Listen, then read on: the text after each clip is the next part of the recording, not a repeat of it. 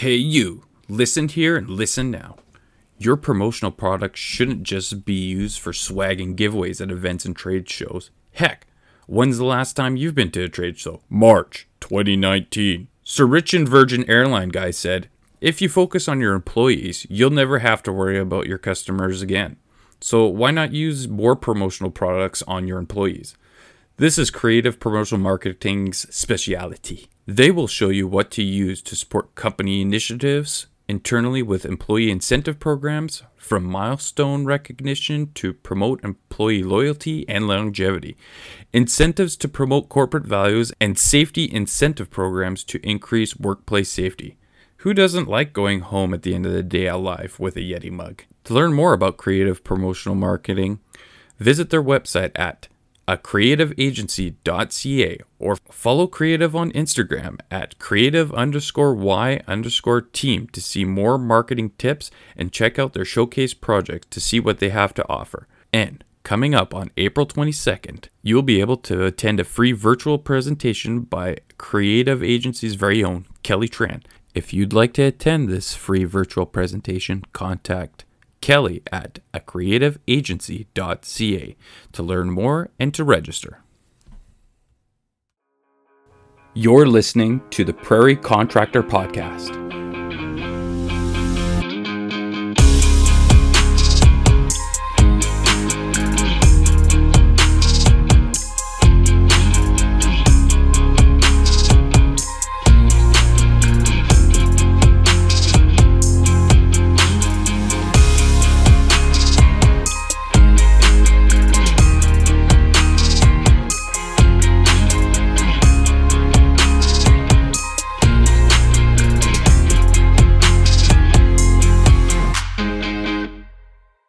Hello, all my fellow Chippy, Sparkies, coaches, friends, family, and all those in between. Welcome to another episode of the Prairie Contractor Podcast. My name is Kyle Colomb, owner of Dynamic General Contracting Limited, and your host for this podcast. Hope you're all doing well. The sun is starting to warm the Edmonton area and hopefully bringing you promising things. To start the show, we have the great news. We are now live and active on Apple Podcasts. So for all of you who are Apple Kool-Aid drinkers, you can download to your feed there and listen away. So looking forward to having many more listeners have easy access to our podcast. I've gotten some great feedback about the podcast. Now, my goal is to broadcast to Western Canada, hence the reference to the prairies in our title. So far, my listeners have mentioned that the subject of business seems to resonate best with them. So from now on, I'm going to keep that in mind. This week, I had the pleasure of sitting down with who I think is a very genuine person. He's a community builder, a team builder, and builder of all things mechanical, HVAC, and refrigeration related. This week, I had the pleasure of sitting down with who I think is a very genuine person. He is a community builder, a team builder, and a builder of all things mechanical, HVAC, and refrigeration related. I'd like to welcome the owner of Soul Mechanical, Jeremy Feddema. Enjoy the show. Welcome, everybody. I'd like to introduce my guest. He is the organizer of Chaos, and his favorite holiday is Halloween. He is local business owner of Soul Mechanical. Welcome, Jeremy Feddema. Thanks for having me, Kyle. Looking forward to it. Yes, exciting. Like, I kind of wing it kind of podcasts are usually pretty interesting. So I'm excited to where this will potentially go, because I definitely identify with you quite a bit with like the experiences that you've had and kind of the mentality you have to your business. So this should be a fantastic conversation. So I just wanted to start off by introducing you, because we have a group that knows you fairly well, but some of my listeners probably don't know who Jeremy Feddema is. So I just wanted to start off with you telling a little bit about yourself, the journey that you took from entering into the construction business to owning your own mechanical business. So how did you decide to get into the line of work of, and correct me if I'm wrong, I'm going to say HVAC and refrigeration? Yeah, I mean, my trade ticket is refrigeration. how did I go from refrigeration to being a business owner? That's a long-winded story through a twisted path. They always are. Yeah, well, that's the best way, right? I've done a little bit of everything in my career, from building grocery stores to fixing data centers to managing data centers as a property manager to I don't know, an infrastructure manager for the government for a while. And every job I had kind of always had the same thing. Somebody else got to tell me what to do. And I quickly have come to learn I don't like being told what to do. I like to do things my way, with feedback. And it's not that I've never left a job disgruntled. I was happy everywhere I worked. I had great jobs, great pay, great bosses, but I was always missing something.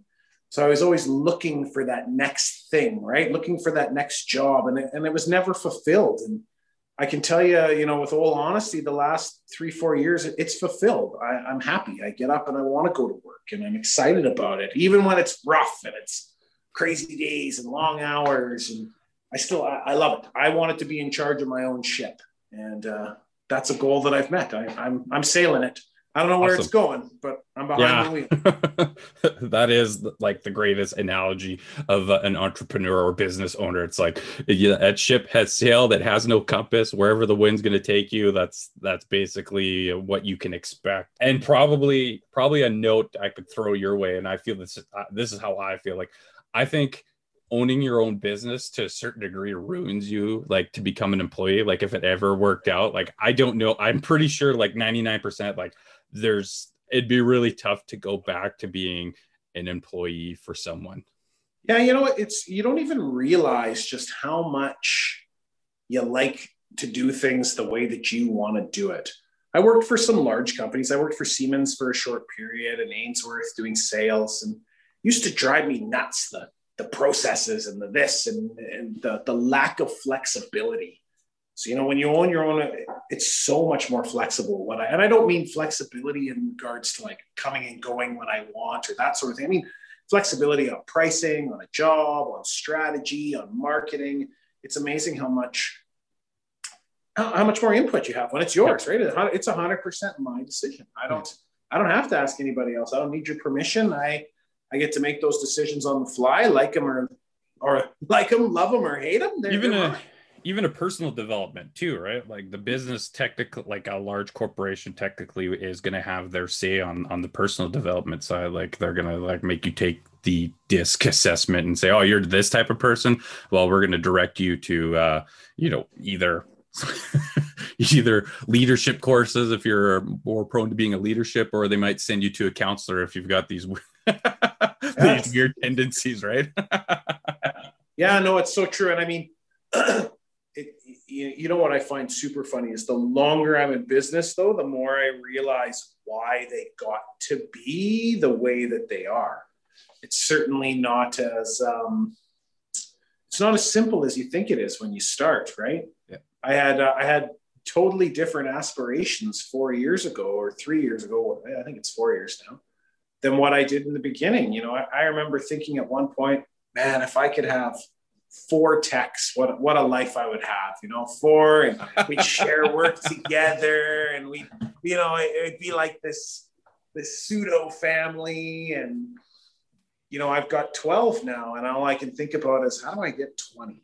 I think I need 20, because that works. Yeah. That's the number, right? It's the moving target, right? You throw a dart at a wall and you hope you got it, and you just change. Well, it's forecasting too. Like, people don't realize when you've got that employee, like, each employee is basically a revenue amount. So it's like, you have to look, okay, I did this much in the past 6 months, and this is what we're looking at the 6 months. Like, either saying, nope, I don't need anybody, or I better get looking for 2 or 3 more employees, techs, right? That's the hard part of owning a business a lot of times. Well, and when you feel, I'm quite close to everybody that works for me, right? They're my friends. I know their wives, their kids, so I'm accountable to them, right? So it's scary when you hire new people, or, do I have enough work to keep everybody busy? Can I keep them all going? And as the owner, what I'm learning is I'm tired of wearing 10 hats. It's exhausting. Yep. So you start doing the math. And I mean, I don't have a business degree or a background. I'm a trades guy who just said, that's it. I'm trying it, right? Yeah. I'm going to figure this out, hell or high water. That's most of us. Well, that is a lot of people, right? So you start doing the math though, and you go, man, if I don't want to do everything and I want to pay somebody to do this, I got to make X amount of dollars. Yeah. I've explained to people in the past, it's not about the money. It's not that I want to be rich and famous. And I'm not looking to put millions of dollars in my pocket. I just don't want to have to do every piece. I want good, competent people to help and build something. I think the better description is that like we want a retirement where either like I'm more of the mindset, like, or not really the mindset. I like the romance of the idea. It's like the business dies with me. Like, I don't know if I could be the person that like fully retires and could sit like in my house, condo, retirement home. Like I need to be doing something. My wife says, yeah, that's very true. It's just like, when I started this podcast, she was like, okay, what's the next step? Are you going to start your own church after this? Like, I'm sure at some point it'll narrow out and I'll just be able to focus on the business aspect of it. But I just like that idea of like, just the business just keeps going on till I run out and then basically it dissolves. Like, I don't even think of the idea of having a, what's the term? Transition to like my kids or people to buy the business. Like I don't want that idea. I want, if I build something that's amazing and lasts the test of time, when I'm done, it's done, and there's no bad story at the end of it, essentially, right? See, that's funny. I got a totally different outlook. I look at the people that work for me and I want them to be successful. Yeah. So I'm like, in the back of my mind, it's always like, how do I get them to the next level? How do I get the people that want more? Because I always felt when I worked places, it was like, okay, you're here, you're the refrigeration mechanic, you're the PM, you're the sales guy. That's it. There's never anything more. So, for me, I want to build something that includes other people. I'd like to have, someday I talk about it with my staff. I'm sure they think I'm full of shit, but, I want an employee-owned business. And for part of that is because I want the people that put the effort in and have worked with me through the hard times to be successful. And it's an out plan, right? Like at some point, if they own it, somebody else takes the reign and keeps going. But like you're talking about, for me, it's not for a legacy. Like I don't need a book written about my business. I couldn't care less. But I just think it would be so great to know that along the way, I brought friends and family, and I brought them with me, and they, they made their way through the business, and they bought shares, and they've accomplished something, because I would be nothing without the people that work for me.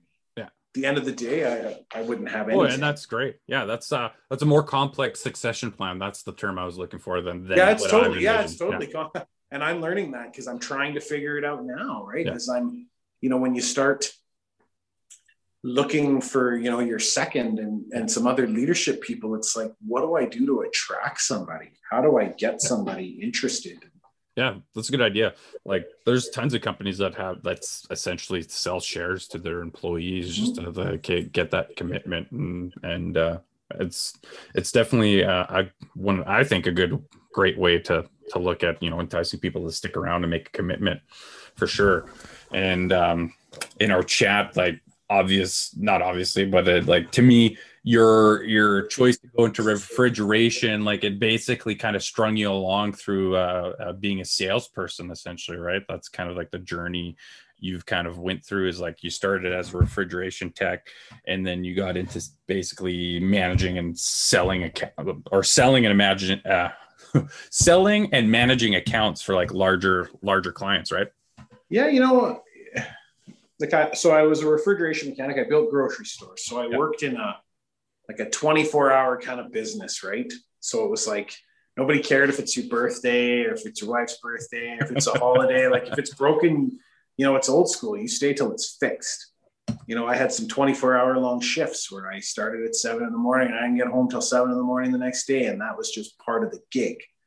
So I had an opportunity to kind of move over into HVAC. And I thought, this HVAC is way easier, right? Fixing air conditioning instead of grocery stores and that sort of stuff. Well, silly me. I went to work for a company that looked after telecommunications data centers. Like, you know what else can't break down? Telecom and data centers. Right? It's the exact same thing, but in the air conditioning room. It's like, that's probably why they recruited me. They're like, oh, these guys understand. They get what working long hot days is all about. And funnily enough, I remember sitting with my boss, and we're much like this, having a chat, shooting the shit, right? And his brother phones, and he puts his brother on speakerphone, who happens to work for Bell Canada. And he says, they're going back and forth, and he says, hey, Jeremy. And I said, yeah, Jeremy. He says, how'd you like to come and manage properties for me in Northern Alberta for 50 grand a year? I said, well, I ain't not doing fuck all for 50 grand a year. I said, but you make it 80 and I might think about it. Thought nothing of it. Well, my phone rang that night. He says, are you serious? I said, well, yeah, maybe. I don't know. So 5 days later, we met at the Rose and Crown for a steak and a beer. And 3 weeks after that, I was a property manager for S&C Lavalin at Bell Canada. I didn't even know how to email. I had no idea. I'd never emailed, worked a spreadsheet. I mean, I barely made it through high school, let alone had any idea how to do anything. I used to laugh. I tell people, I said, I work 16 hours a day to do what an average human could do in 8 because I didn't know how to do it. And so I just figured it out. Yeah. I'd go home at night and I'd figure out how to use a spreadsheet, and I'd figure out how to use email, and I'd read. And it took me a while, but it was a really cool job. Like I worked my way from looking after that to managing all their data centers in Western Canada. And I traveled from Vancouver to Victoria to Winnipeg to Calgary. And it was a lot of fun, but I was starting a family, and I was tired of being gone all the time. I was always on a plane somewhere, always going somewhere, late nights. And kind of the opportunity to move past that position went away. It wasn't going to work for me. And I got a call from a company where I started in my trade. And they said, hey, we need a service manager or a sales guy. Are you interested in either one of those? I said, service manager? Hell no. I barely know how to fix anything. I mean, I made it through on charm and good looks. I said, but sales, now you're speaking a language, right? So they offered me a sales gig, and I thought, you know what? What the hell? I'll regret it if I don't try it. And I still remember my first day going back to the office where I'd started my apprenticeship, and it had grown. It had grown into the bay beside it. So my desk was in the office beside the main office. I was the only one in there. So day one, there's this giant stack of papers on the desk. All these contracts need to be renewed. This, all the stuff that needs to be quoted. Have fun. Talk to you later. And the branch manager leaves, and I'm like, you gotta be kidding me, right? I've never sold anything in my life. I don't have a freaking clue. So back to 16-hour days again, trying to figure out someone who did my job had a clue what they were doing. Yeah, I did that for probably 4 years, just about, with Ainsworth. And I got frustrated for various reasons, most of them ridiculous. Mostly because of what I said in the beginning, right? I just sort of like to steer my own ship and make my own decisions. And I thought, you know what? I'm going to try to work for the big guys. I'm going to go Siemens. This is going to be awesome. I'm going to sell building automation. Well, let me tell you, you know what I knew about building automation, Kyle? Absolutely nothing. I was going to say, probably not enough. Not very much, but I sure had them believing that I could figure it out, right? Because there's not much I can't do if I put my mind to it. But it was sort of funny, you know, I talk sometimes to people that I worked with there, because I made some good relationships, and I learned some really cool things. But I said the day I started there, I knew it wasn't for me. I was used to wearing a suit and dressing up back then. But I walked in there, and it was so uptight and so collared and so corporate. Day one, I knew. I was like, you don't belong here, Jeremy. This is not. But I stuck her out for 6 months. I gave it the old college try. Yeah, I learned some things that I knew nothing about that have assisted me along the way awesomely, right? Because I didn't know about that. And there's a lot of cool things in that industry that totally play into everything I've always done. So that part was awesome. Sure enough, I'm typing up my resignation letter, and my boss comes around the corner. There it is sitting on my screen. He says, well, I guess we have to have a chat. Hey, I said, yeah, I guess it's that time. I was going to print this and come see you tomorrow. But well, that is the sign of like a big corporation, where it's like in other trades areas is basically you send a text message or you just stop showing up, where in the big corporate world, you have to write a letter to say, sorry, I'm leaving. Yeah. I remember the first time when I left It was National Refrigeration at the time to go work for BLJC. I quit, and my boss, oh, he was so mad at me. He says, you need to put it in writing. So I scribbled it on a napkin and I slapped it on his desk. And I said, fuck you, I'm out of here. And he was mad because I had a better job. And it was like, I just couldn't fathom how someone who I thought, we were friends, right? Like, we worked together forever. How could you be mad? Like, I got a better gig. It was a permanent job. But he was. So I've written a few letters in my time. That was the only one on a napkin. The rest all came slightly more professionally. Yeah. Try not to burn those bridges right down. Oh, it's crazy. I left Siemens to go to a company that was just launching an app in Edmonton to do sales for their HVAC and refrigeration. And it was fun starting from the ground again. And you kind of learned, the writing was on the wall that they were having some money problems. Things weren't getting paid. Stuff wasn't happening. And at that point, I thought, I've had some good jobs. I kind of took some time to think about it. And when I've had great jobs, I've had great bosses, I've made great money, and I've never been happy. So what can I do? So I reached out to old Local 488, the refrigeration union, and I said, I want to go back to work. So they charged me $500. They signed me back up, and I got a job up in Fort McMurray Camp Life. Never worked industrial in my life. Hadn't been on the tools for 10 years. So I got a job and I loaded my truck up, and Soul Mechanical was born.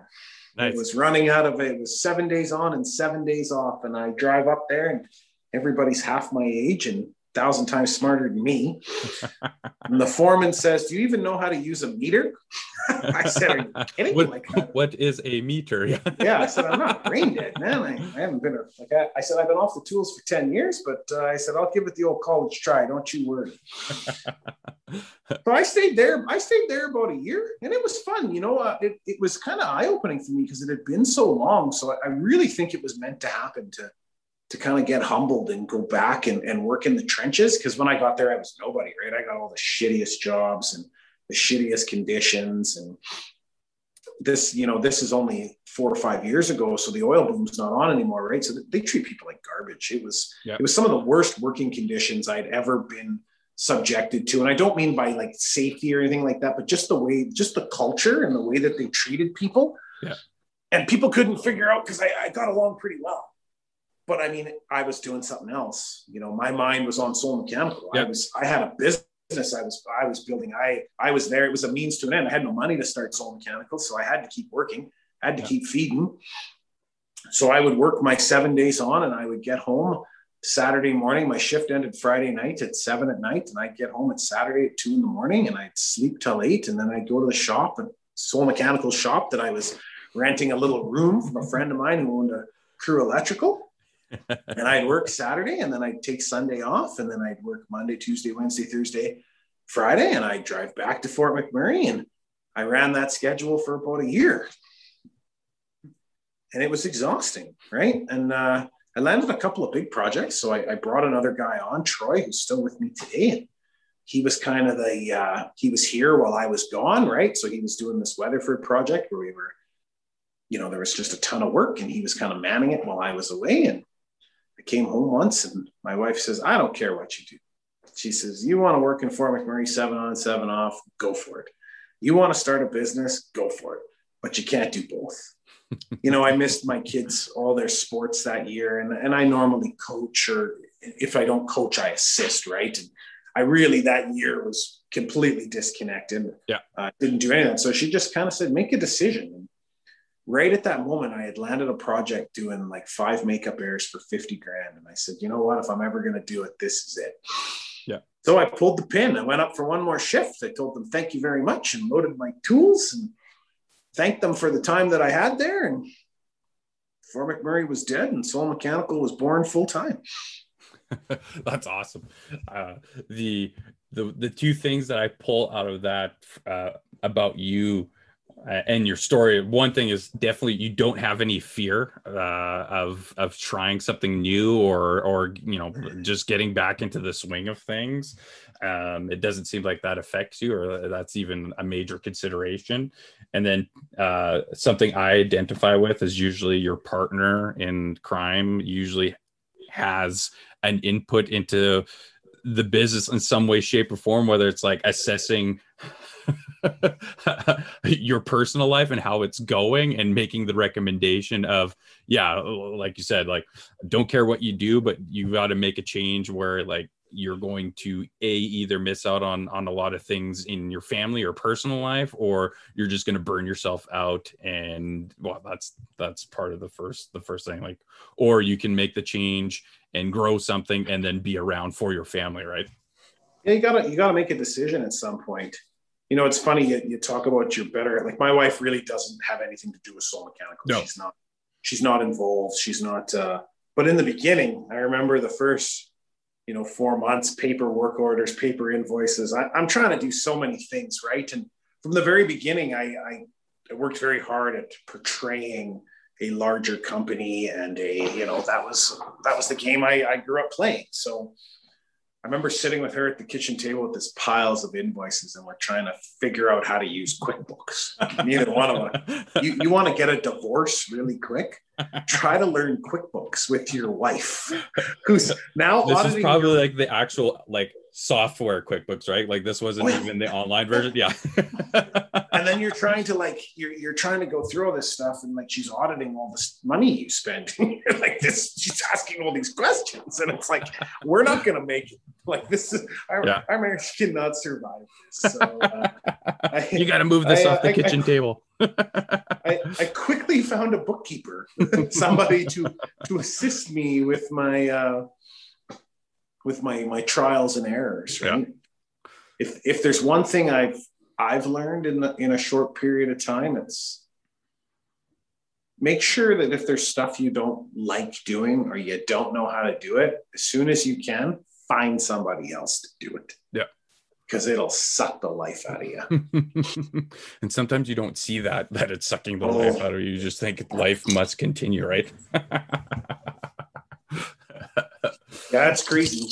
Yeah. Yeah, for sure. I mean, my wife, she was involved. She was involved or is involved. Like she's a partner in the company, and she hasn't been involved for the last couple of years, really, to like the degree before, where she actually like came to the job sites and worked with me or assisted me, or she was handling like the bookkeeping for a period there. And like you said, like at some point you just gotta pivot. You got to make that change where you take it out of their hands and you let a professional handle it, so you have more free time to do the things that need to be done to grow a business.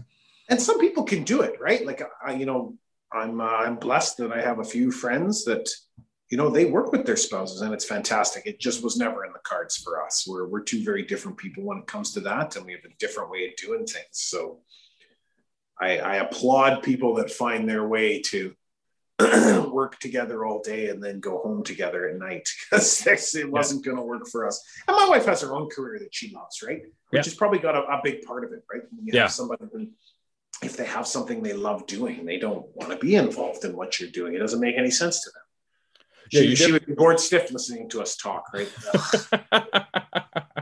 There's got to be you definitely have to have considerations for like the other people in your life, for sure. Like that's a non-negotiable, just as the same as they're making considerations for like what you're attempting or what you're building or what you're working on. So it's definitely critical. Like you can't be stubborn and not consider that.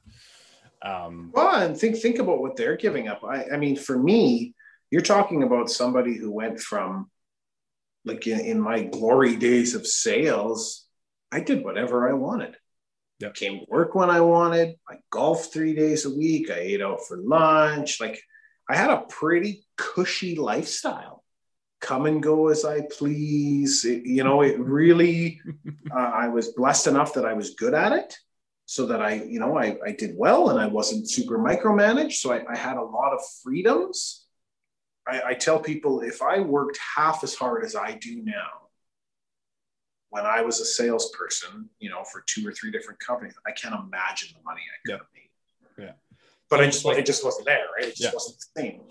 Well, it's almost like you were like it could have made you soft in a sense, right? Like to a certain degree. Like I had that mentality, like or not mentality. I had that feeling when I went to do my third year of apprenticeship in school. I'd moved to the city and I was doing commercial, and I went from basically like being like every day essentially being a woodworker or wood shaper to going to a commercial site where it's like definitely at least twice a day you're pushing a broom or you're kind of like standing around like the job site not doing anything really, or you're just putting in backing and so like it definitely worries you when you get into a position, and I was being paid far more than I was doing residential work at the same sense. So it's definitely something I would consider if anyone considering the trades is money is great, but being on the commercial site, or being on a job site where you're not doing nearly as much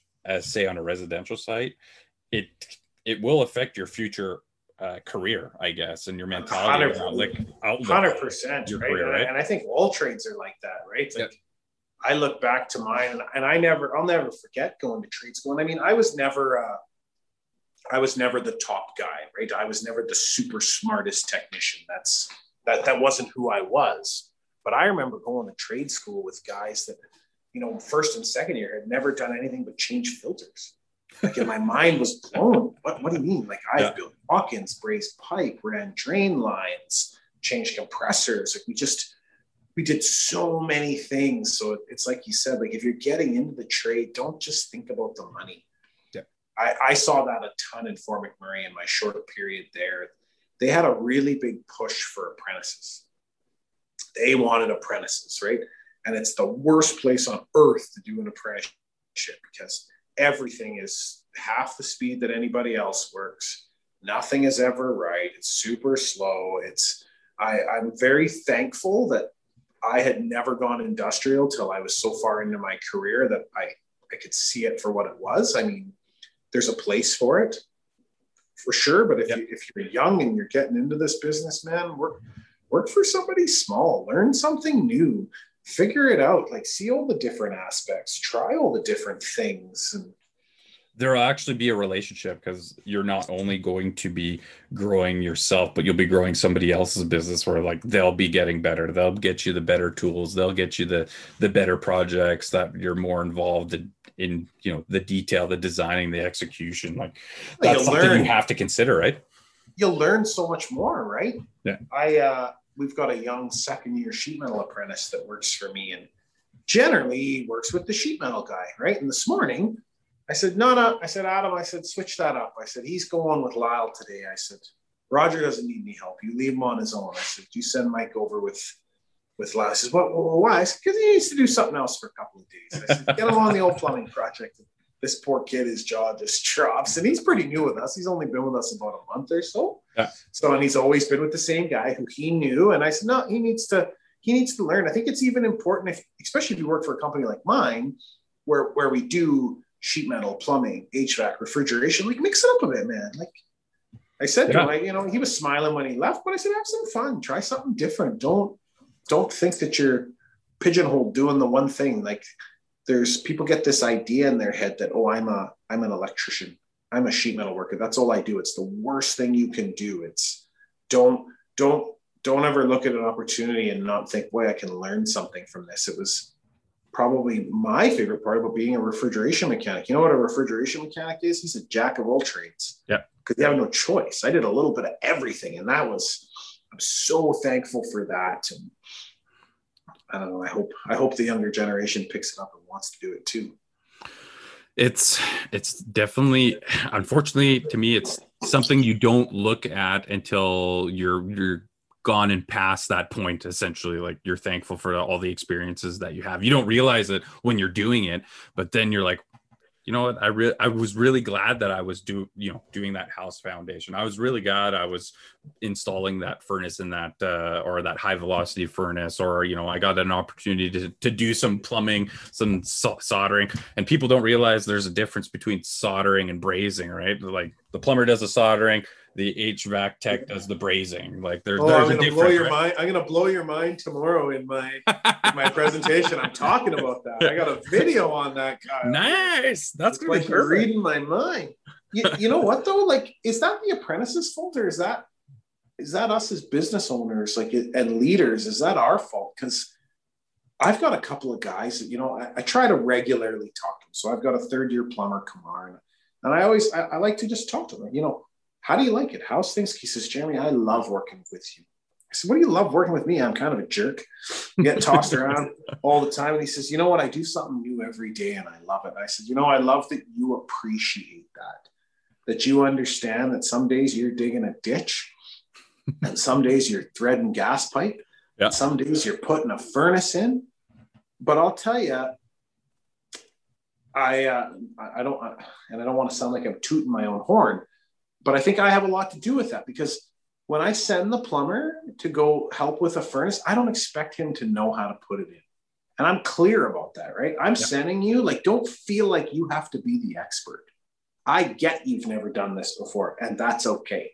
Mm-hmm. And if you get stuck, pick up the phone, give us a call this guy, we'll work together. And I know when I worked places, a lot of times you get frustrated when you got sent to do other things because you were just hung out to dry. And then somebody would, you're the same age as me. You remember trades when you just got yelled at all day, right? Yeah. You started work, and from 8 o'clock till 4 o'clock, you got yelled at and screamed at. And it's like, well, that was a good day when it was 8 till 4 and you only got screamed at from 8 till 4, right? I remember doing my first drain, like, as a refrigeration mechanic building grocery stores. One day the drain, it's like, oh, can you run these drains for this walk-in cooler? I'd never saw it in my life. I've run a drain in the plumbers do. Like, I have no idea, right? And then bitching and complaining that I did it all wrong. And it's like, well, how did you expect me to know how to do this? Like, I've never done it. And then you're mad at me when I do it wrong. I don't know. And maybe that helps shape me in the way that I am, right? Where it's like, guys, sometimes they'll come in with their heads hung down and you can see that they're just defeated. I'm like, what's wrong? Oh, this. I said, you know what? If we did everything right the first time, boy, we'd be billionaires, man. We give it our best. Yeah. And we make sure that we try. And if we do it wrong, we own that, we fix it, and we carry on.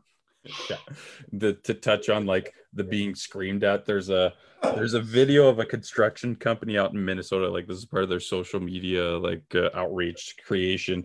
And one of the lines that always stuck out to me, because I'm guilty of this too. It's I would get yelled at for not understanding these vague instructions that we receive, or I would get yelled at for following those vague instructions that I received, right? and not to say, like, not to discourage people from joining the trades. Like, I think at the end of the day, you're never thought of as an enemy or a screw up. It's just, and that mentality, I think, is kind of like, it's slowly disappearing. And I don't think it's a bad thing either. Like, we're definitely, as a industry, we're getting better at communicating, I guess, how to do things, how to understand other people in a certain sense. We'll always have that edge and that coarseness, I guess, because I hope so. I hope so. I hope that never dies, right? I don't think we'll get soft. If we do get soft, it's probably because everything's automated. Right? But part of the, I think we've gone too far the other way, and I think we do need some of that again, though, right? Like, man, these young kids and apprentices, they are soft, and it's I don't know, just gotta, like, this isn't a soft business. You gotta have some thick skin sometimes. Oh yeah, for sure. I think it's like that for every generation. I'm sure the guys, it probably is. It probably totally is. Yep. Yeah, the guys that educated us, they said this generation coming, they're no good. They're too soft. They'll never make it. But yet here we are. Yeah, we are. Yeah, it's funny how far trades have come, right? Like, I even catch myself doing it sometimes, telling my kids to, all we ever talk about is university and college and this and that. And I'll tell you, that was never in the cards for me from the day I hit school till the day I graduated high school. And trades was always looked down on. And I think back to my life, man, and I can't imagine where I would be without my ticket, and without that opportunity. And it's afforded me a lot of great things in life, and a lot of opportunities that I would have never had. Had I gone the college and university route or even tried to, I never would have gone very far. It was not something that I was destined to do. And, as groups, like, we got to find ways to get out to people and tell them, like, this can be a good life. Yeah. Oh, for sure. It's very rewarding. Yeah, it's cool to drive around and be like, hey, I built that. I did that. I worked on that. And every trades dad ever. It's like, I worked on that building. I did that, right? I was a bricklayer. Trust me. He'd point them all out, man. Hey, I built that. Sure you did, Dad. My kids barely understand the concept of construction, but yet I'm still telling them, like, I worked on that. I worked on that bridge. Did this. But as an industry, we've got we have to make it more attractive, and we have to let people know that it's a great job. It's a great life. It can, and that's, kind of comes back to me with when I said earlier, what, I'm trying to build a business where people want to grow, right? I don't want to just hire tradespeople. I want people that want something different. Maybe you're a plumber today, but maybe you really want to be a PM. And I hope that I'll have that role for them, because it was exciting for me to make those changes through my career.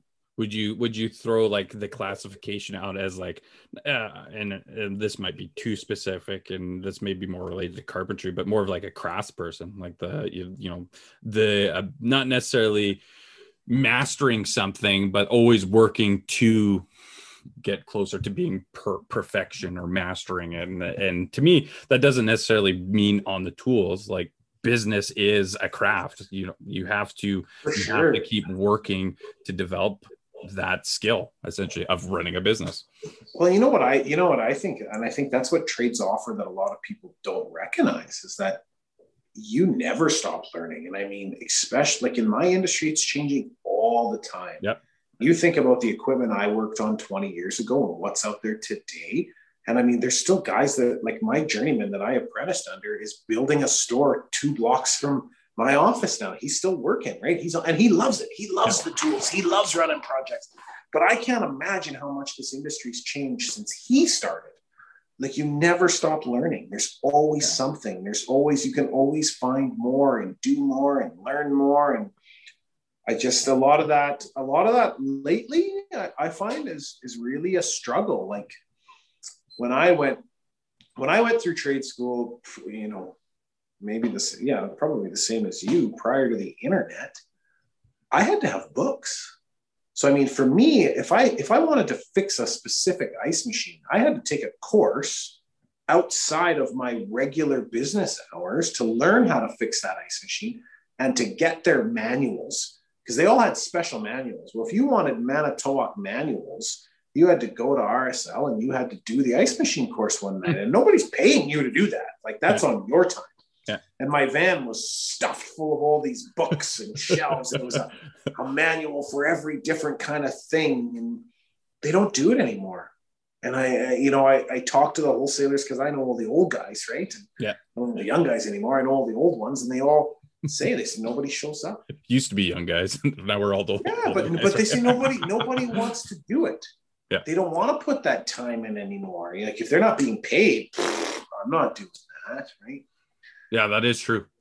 And that's something that I really push at my company, man. Like, if something comes up, I all but say, like, you're expected to go. If you want to work for me, I would suggest that you make your time available to be at that course if they come. And is that right? I don't know. I don't really care. It's so important to just grow and learn. And, the internet's made it almost too easy on a lot of this stuff to. Yeah. It's definitely like a litmus test on that person. Like, if they want to grow with you in the business, they're going to say, yeah, I'll take that, whether it's a Saturday or evening or whatever module course. Like, I'll make the time to get it done. Right. Yeah. I understand you don't want to take your JLG course for free on a Saturday, and I would never expect that. Yeah. But if there happens to be a course to learn how to fix, an IBC condensing dual firing boiler, yeah, that's all. Like, come on, man, get better, learn these things, make yourself better at what you do. Yeah, that's funny how you bring up like the internet. Yeah, we didn't we didn't have the internet. We in our, I don't even know if we still have, if there's any internet courses for the carpentry trade. But I was talking with someone. The internet didn't really go mainstream for me till probably like 2009, 10. Like it's like, oh, the internet has only been a part of my life for like a third of my life. But now it's so critical, right? Yeah, I mean, I guess I wouldn't want anybody to go back to the way it was, but in some breaths, I think it just made you better, right? Yeah. I remember trying to get a hold of guys through their pagers because I knew that they took a course and I needed the book. I can't fix this thing if I don't have a book. Like, I don't have a clue. It's not, I don't know what that does. I need a book that tells me, okay, this does this. Oh, okay, perfect, right? Now I'm always shocked when somebody phones me and asks me a dumb question, and my first answer is, "Did you try to Google that?" Because like Google has like everything. Well, no. Well, you might want to try that. Yeah. Right? Yeah. Don't believe everything you hear on the internet or read or no, but like most manufacturers have. We ran into some problems the other day with fire dampers and the way they're supposed to be installed, and I had a heated discussion with somebody about it. And you can literally type in the model number on Google and it brings up the cut sheet, the installation manual. Yep. And this is what I was trying to say. Like, it took me 4 seconds to get every piece of information I need about this. What's the excuse? How does this get put in wrong? Like, I don't even know how to put it in, but I can follow this. I can pull this up and go, oh, okay, that does that, and that does that, and this does this. Perfect. Carry on. You gotta post that flow chart sheet in everybody's van. Let's start. Okay, I have a question. Did I Google it on the one side? Yes. Yes. You go to the next section saying, did it give you the answer? And that's like yes or no. You just gotta keep going until they and put you like, either you're not on that list or you're at the very end, right? It's so sad, but so true, right? I mean, I have very limited carpentry experience. I was one of my biggest regrets in life when I was a kid one summer. I think I was 16. I went to a temp agency and I got a job and I got sent to this work with this guy, Tibor Varab, and I'll never forget old Tibor Varab. He knew how to do 2 things: smoke cigarettes and build anything out of wood. And he knew 2 words, and it was colorful metaphor. All the time, Kyle. It was hilarious. But as a young kid, this guy would build murals out of hardwood. We'd put hardwood in. He was an absolute phenomenal tradesman. Phenomenal. And at that time in my life, I didn't realize it. I didn't realize how lucky I was that I could have learned from this guy. And he used to just frustrate me because he'd always want you to, he wouldn't want you to take lunch. So you'd eat your sandwich while you're cutting baseboards for him. I'd have to like eat my sandwich and cut baseboards. And I'd have to, the only time he ever got a break is if he couldn't smoke, because he'd light one cigarette with the next. We were working in Glenora in this fancy apartment. He wouldn't take a job if he couldn't smoke in your house. Like that was just the thing. He's like, I'm not fucking, there's no way. So the one time he does, he's so pissed off. And it took us forever because like every 10 minutes we had to go outside and have a smoke. And then I smoked back then. So if I didn't want one, he'd just give me one of his, right? If I didn't pull my own out, he'd be shoving his in my mouth. So I started smoking 2 packs of cigarettes a day too. But this guy, like he was so good at what he did. He had storage units. There was 3 of them throughout the city that had all his tools put in them. And you'd pull up to this storage unit and he would know exactly which bucket. He had Tupperware totes and buckets, toolbox, and he grabbed them and put them in his truck. I was never allowed to put his tools away because they were put away in such a manner that he knew where everything was and exactly how it came out. And it was like, it was OCD to the next level. Yep.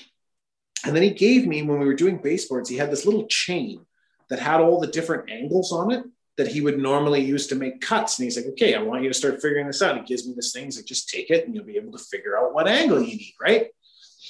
Yeah, I worked for him for probably a good 6 months, like evenings and weekends as a kid through high school. So I worked for him for the summer. And then I would go in the evening. Anytime I wanted, I could go there and work for 2 hours after school or whatever. And we lost touch. And I look back and I think, man, had I just paid like 25% attention to what this guy was doing, the things I could have learned. Yeah. He shot me with a nail gun once, though, so that was. We're putting backing up. You were talking about backing earlier, so I'm holding the plywood backing for something, and he puts his nail gun up and he fires one right through my thumb. And by the time I finished screaming, he had my hand, the pliers were on, nail was out, tape was around it, and he told me to stop my whining. Colorful metaphor. That's good old Tibor. And just whimpering, holding your thumb. You're like, oh my goodness! I was like, I didn't even have time to think about how much it hurt or how ridiculous it was. He was holding my his pliers on, nail was out, tape was on it. Get back to work. Okay, fine, let's go. Yeah, I'm sure it was throbbing pretty good, probably by the end of the day, right through my thumb, like literally one end. Like I'm looking at it, and I'm like, he just shot me with a nail gun, like right through my thumb. But can you imagine now, like the outrage and it was crazy. It was a different time. Yeah, but it was so cool. Like he was, and like you said, looking at the time, I didn't appreciate it, but I look back now and I go, man, like I got to work with a guy who is probably better than any tradesman I've ever met. Yep. Honestly, the stuff he could build was, and no plans, we would make these crazy star shapes in people's entrances and suns and a whole lot of hardwood, colored hardwood. He'd just do it. He'd be like, cut this, and then he'd put it together. And like, I don't know. Yeah, he was he used to, not that we would need to talk about Tibor anymore, but he never ate. I never seen him eat anything. And the one day he picked me up, and it was before he went to get his coffee. And I'd never been with him before he got his coffee. So he would get an extra large, 16 sugars and 3 creams, cold, from the Tim Hortons, cold, extra large, cold. And then they would give him another one that they would fill into his thermos, cold, that was probably the same thing. And that's what he had every day. No food. Jeez. Never seen him eat a thing. And there was days we would work on the weekends from like 6 a.m. till 8 p.m. No breaks, just smoke and piss. That's all you were allowed. Eat your sandwich while you cut. And he used to say, you eat while you cut, then I keep paying you. Okay. That's all right. I keep paying you.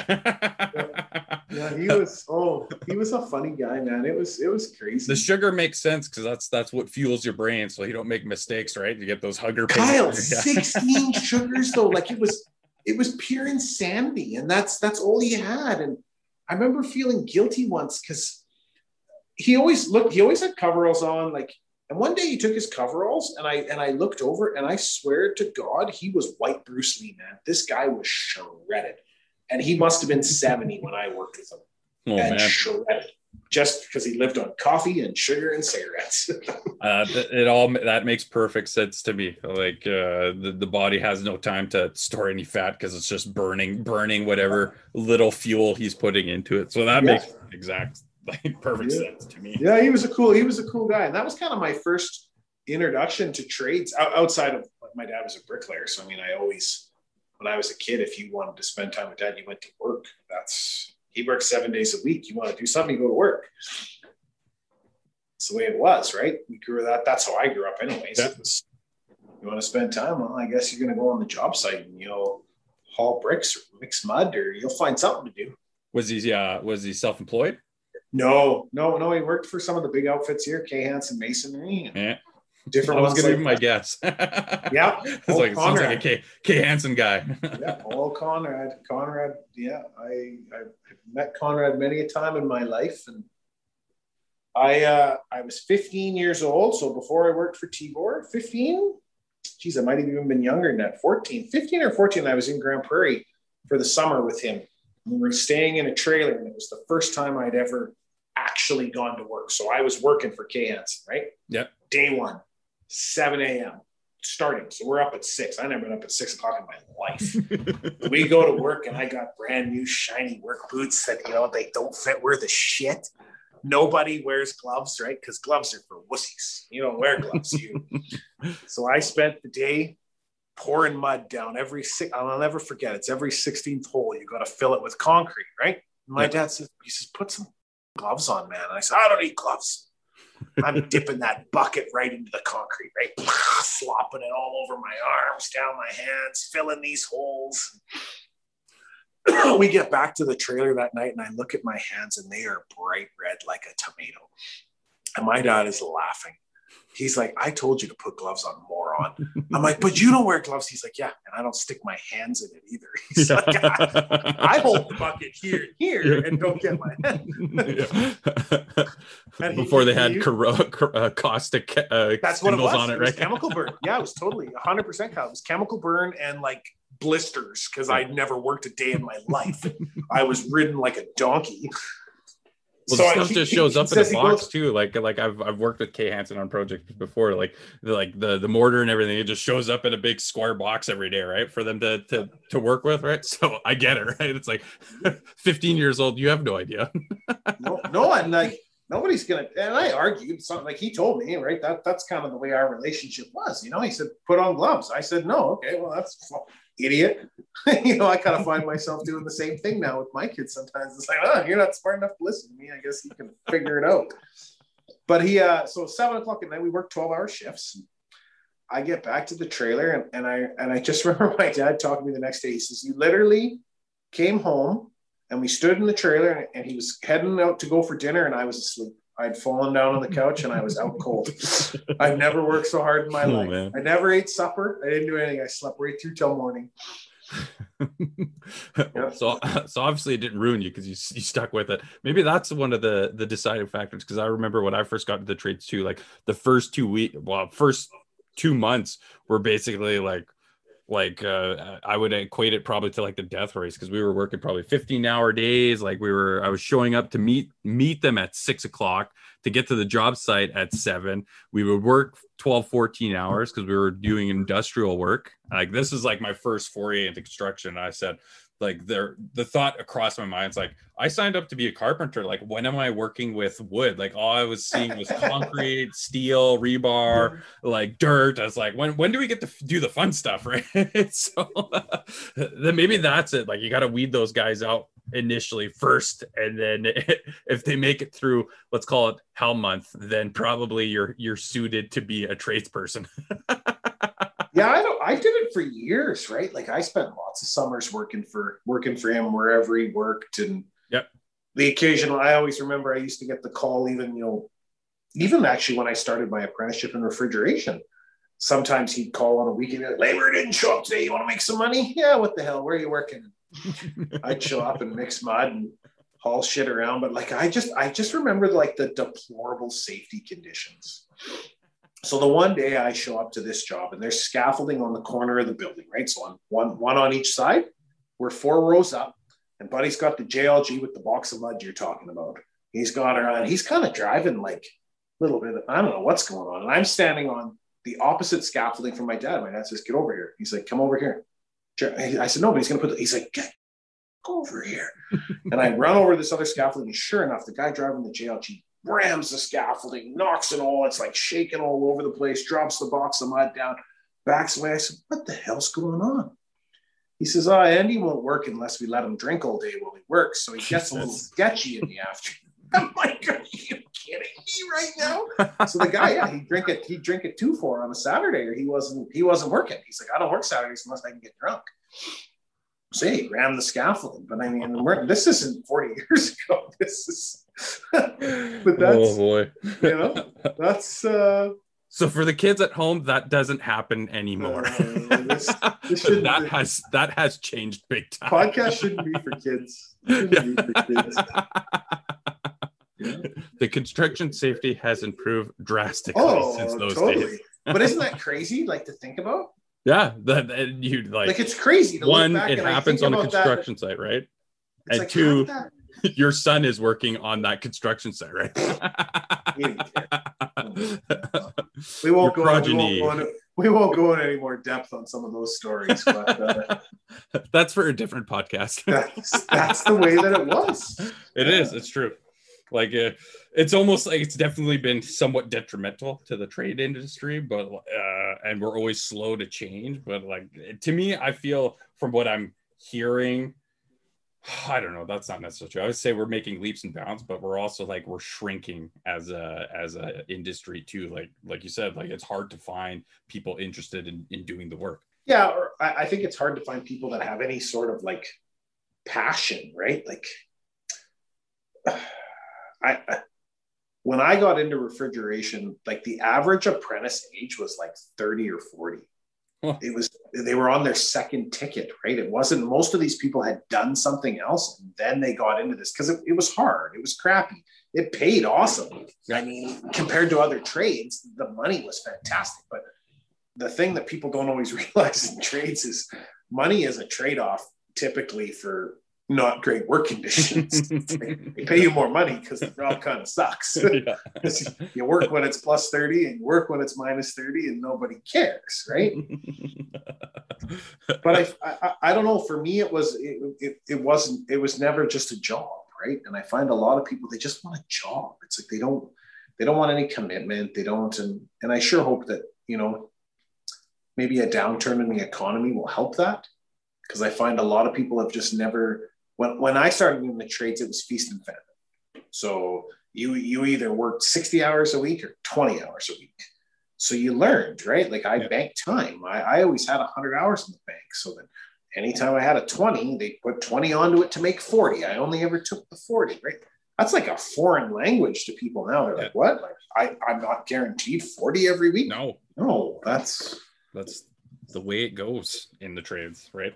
Well, and it hasn't for a long time though. Like there was a good 10-year bubble there where that wasn't a thing. It was just like, so I, you know, if one good thing comes out of some of this, maybe it's just that reality is, you know, it's not quite as cushy as you think. And you got to give and take a little bit and, you know, be a little bit of passionate about what you do. You know, like you have to go home and get excited about it every night for crap's sakes, but take some pride, you know. I'm laughing because you answered like my question as to what the advice would be someone looking to get into the trades and then potentially owning a business. Like you need the pride factor, right? Yeah, and I mean, like it doesn't have to be.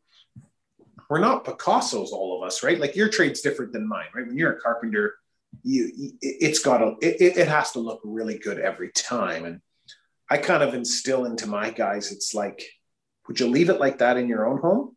Because if the answer is no, then do it again. And we do certain projects where things have to be, you know, super fancy. But I try to tell guys, you know, have pride in what you do.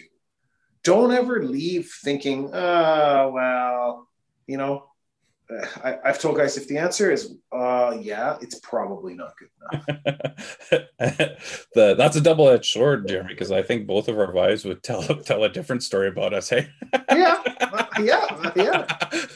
It's not that it's crappy work. It's just it takes way longer for us to complete a project, right? Yeah, well, and it's you gotta just take some pride, right? Yeah. Be excited about what you do, and you know. Instill that in the people you work with, and you know, for sure. I mean, you've heard my tagline, it's never compromise, and sometimes people get confused with that. They're like, well, you don't compromise with people. I said, no, I compromise all the time, but we're growing into never compromising on some things. And I'll tell you, I learn it all the time. It's like, why did I accept that? You know, why did I take half a project and now I got to deal with somebody else's shit on the other half? It's like, I'm not compromising. I don't compromise on safety. I don't compromise on doing it right. Lyle came into my office today and we had a warranty call from a job we did with a really shitty customer. We quit working for them as general contractor. It just wasn't a good fit, right? We finished this project, but it's within the warranty period. And he says, oh, well, you know, the manufacturer's instructions say that. And I said, Lyle, that is not how we roll. I don't care. I said, if it's in the warranty period, I said, go fix it. He's like, yeah, but they didn't. I said, Lyle, would we do that to anybody else? Nope. And I said, no, it's because we don't compromise. Yeah. I don't like them either. I don't care. Yeah. It's in a year. I don't change. I don't change the way that I do something. Compromise on that value, I could get them on a technicality. I could say, oh, there's actually no warranty because you didn't do this, this, and this. But like, I wouldn't do that to anybody else. So no, just go fix it. Yeah. And he sort of chuckled and off he went and he fixed it. And you know, You feel better at the end of the day just doing it. It's like I'm better I than that customer, I guess, right? I have to be. I Yeah. have to be, right? I have to have my values and morals are more important than money. And I have to realize that when I tell somebody that that's the warranty or that's the, like, it just is. And sometimes it doesn't work out for me, and that's okay. Learn from your mistake. This is it wasn't a big deal, right? But I understood where he was coming from. He was frustrated. They were frustrated to work with. There was lots of problems. We just weren't a good fit, right? And we've never had another call from them again. Like, we did one project for them and it was fine at the end, but it's like, and then they call and they want more. And say, yeah, well, go do the warranty then. Tap doesn't work. We got to fix it. I don't know. I said, is it within a year? Well, yeah. Well, you know the answer. Well, why would you even think about it? Like, yeah. It is what it is. Go fix it. Yeah. We'll see you soon type thing, right? Yeah. Yeah. So, I don't know. For me as a business owner, that's been super important to me. Is just, I lost my way a few times, early on, where I did some things that I probably shouldn't have, and it's scary when you start because you're scrounging, right? You're taking anything you can. And, we took some stuff on that we shouldn't have. And I don't, like, nothing grossly negligent or anything like that. Just did some stuff that I look back now and I go, there's no way. Like, it's normal. That's a normal thing. Like, it's as a business owner, like I'll definitely say, there's those handful of things that you're like, you could have done it better or but at the end of the day, it's like you made that decision that you're gonna have to live with, and you're gonna learn from it. You're not gonna do it again, right? Yeah, I took a job. You take a job that maybe you didn't know how to do perfect, and you did the best you could, and you do it way better now. But it is what it is, right? You got to start somewhere.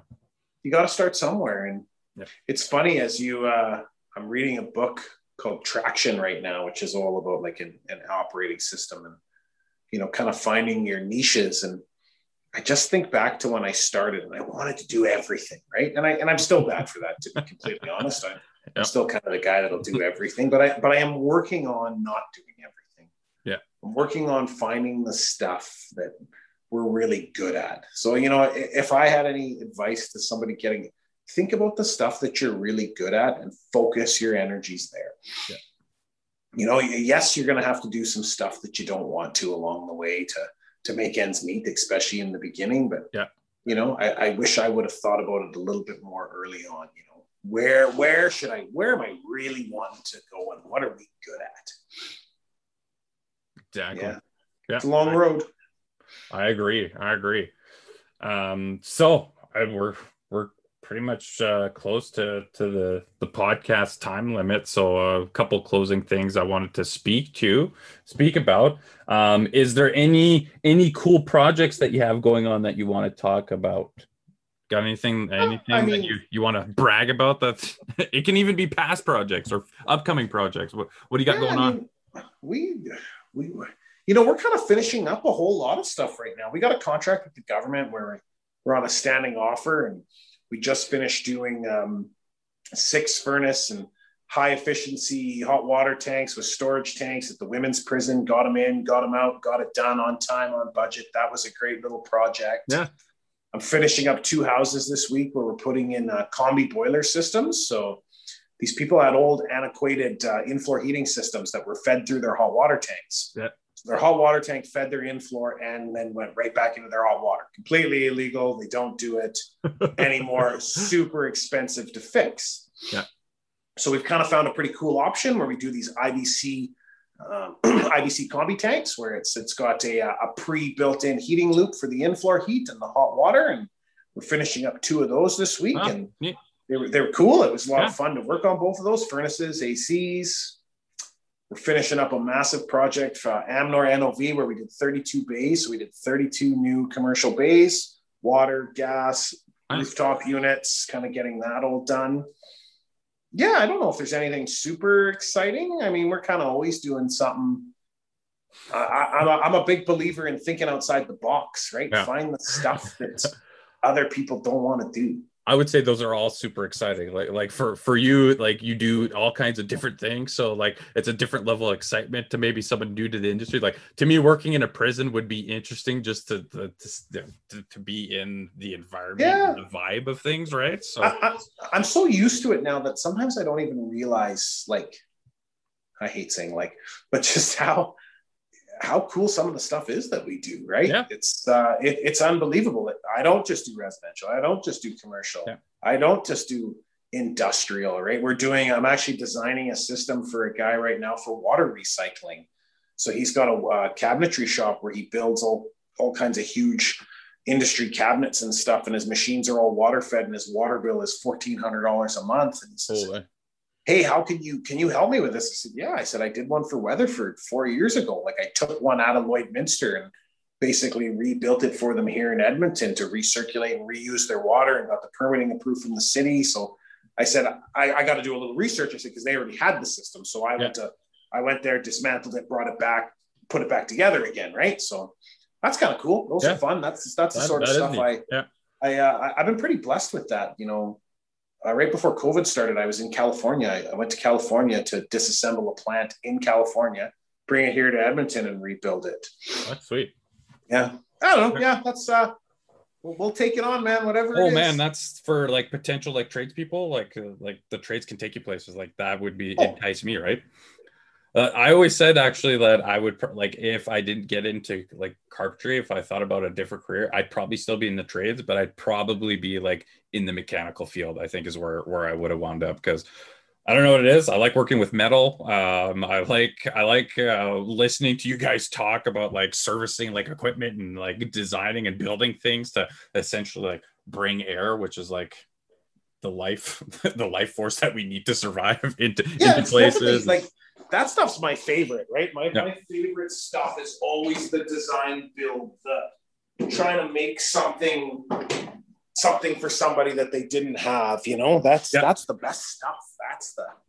That's the stuff that I'm passionate about, right? Is when somebody says, hey, can you do this? Yeah, sure, I'll find a way. I can do anything. Enough time and money. For sure. Yeah, exactly.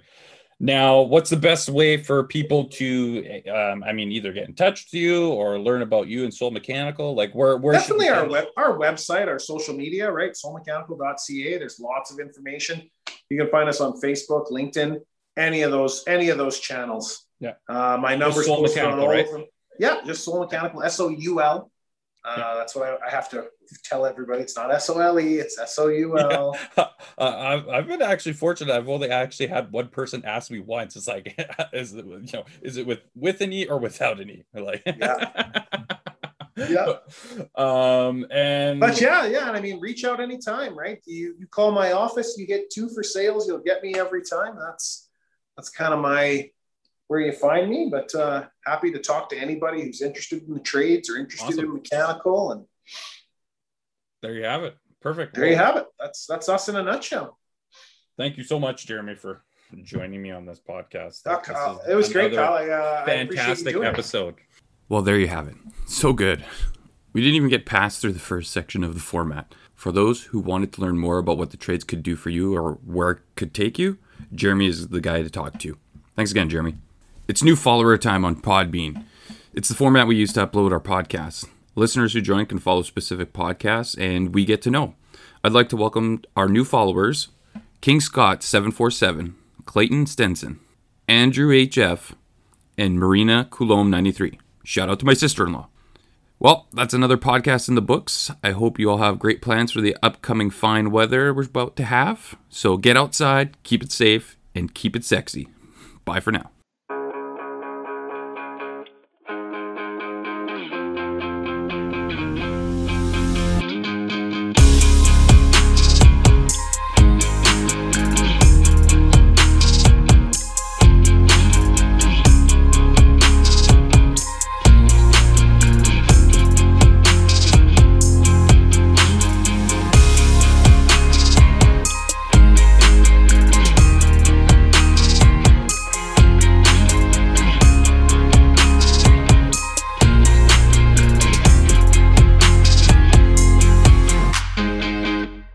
You're listening to a dynamic, innovative podcast.